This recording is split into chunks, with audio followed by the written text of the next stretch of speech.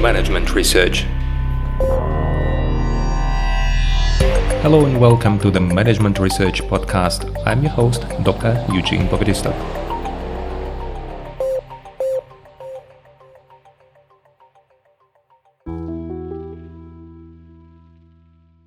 Hello and welcome to the next episode in our mini-series dedicated to the topic of psychological games as postulated by Eric Berne.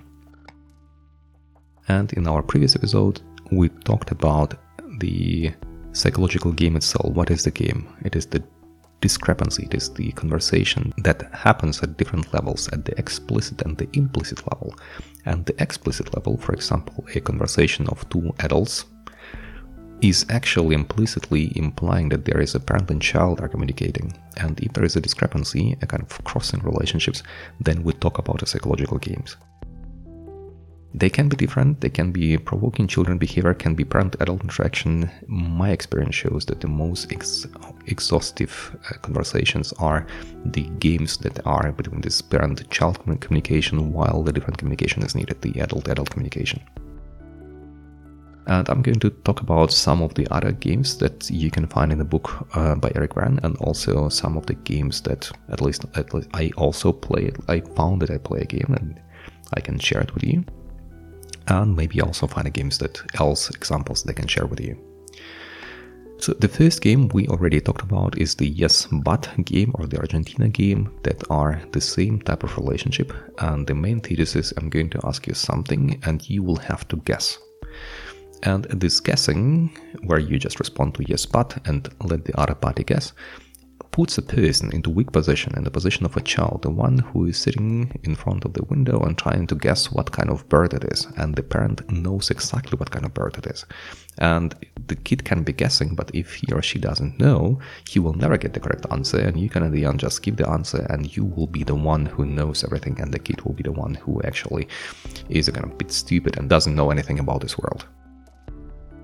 This is the game that we already talked about. The other game that I often observe is the Kick Me game. Kick Me is the game of don't blame me behavior. You know, the idea, oh, please, I'm the only person who always have issues with computer. Whatever it is, if it is a computer, it will break down in my office. So nobody else will distinguish, but I will be the one who will have it.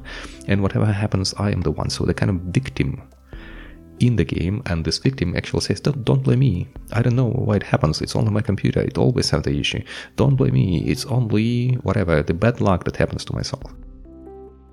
I think you know people like this, the victims within your organization or within your family or within your friend circle. And the idea is actually that there is a game, because the idea is to ask the question, why is it always happening to me? And here, the game is the child-child communication, where the one child is trying to provoke the other one. It's like the kids when they're being aggressive, and the one is the victim, and the other kid is just showing his or her aggression over the first person and trying to behave very aggressively. And you probably can observe this behavior when kids play. Sometimes they can become really brutal in what they say and how they act. And this is exactly the game that provokes this behavior. The victim wants it. You have to understand the victim is not just a victim of a coincidence, but because the victim really wants it. Because, at least based on the ideas by Eric Berne, if you get into this type of relationship, if you get into this one, you can prove the whole world that I am the only good one and the whole world is wrong. The world is wrong and I get the points. I am the good one, I get the goodness points, and those who treat me in this, let's say, aggressive way, there are those who are bad and they lose the points. And the trick is that both parties get some points in this game. The victim gets his or her points for this being the good one while the whole world is bad. And the other party involves in this one and says, actually, it is a kind of alpha dominating within a team and showing everybody how it is and how it should be done and who is in charge here. So both parties find each other, and that's why these victim relationships, they're very stable. And the game that is being played is usually played with the same people, the same person who will constantly say that he or she is suffering from something. Why is it always happening to me? This is the behavior that happens, actually provoking the others to be even more aggressive and to continue, and at the end both parties get something. So the party, the victim, shows how good he or she is and how bad the world is. So these goodness points. And the others, they have the aggression, dominance points, and also will tell them what to do and how this should be done correctly. And being right is something that the other party gets. That's why this is the party where, in the event of communication between the parent and the child will be in a very unpleasant position. And after conversation, as in the game Yes But that we talked about in the last episode, one party will be exhausted and the second one will be euphoric. And in this event, both parties will be happy. Somehow happy, so kind of even crying is like Dr. House. Dr. House is kind of happy in his own happiness.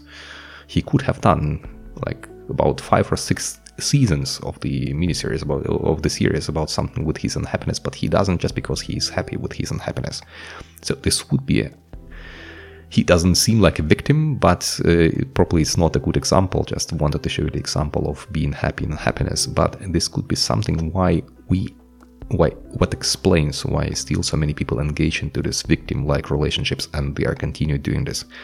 And this is also the relationship that you can find not only within a small team, but also within your friend circle and the other friends. And I hope that you are not a victim, but if you are, think about the following: that it can happen that you are playing the game. It can happen that instead of having the adult conversation, you engage in these child-child relationships through provoking to get to something that you need. But it may be something you think you need, maybe something that will make you really happy. And the same with regard to other parties. If you are the one who is aggressor, the one who is suppressing other people and telling them, so these victims, the computer is always broken down by them just because they are so stupid and they don't know how to turn it on, or they don't know what to do with it, and I will show them.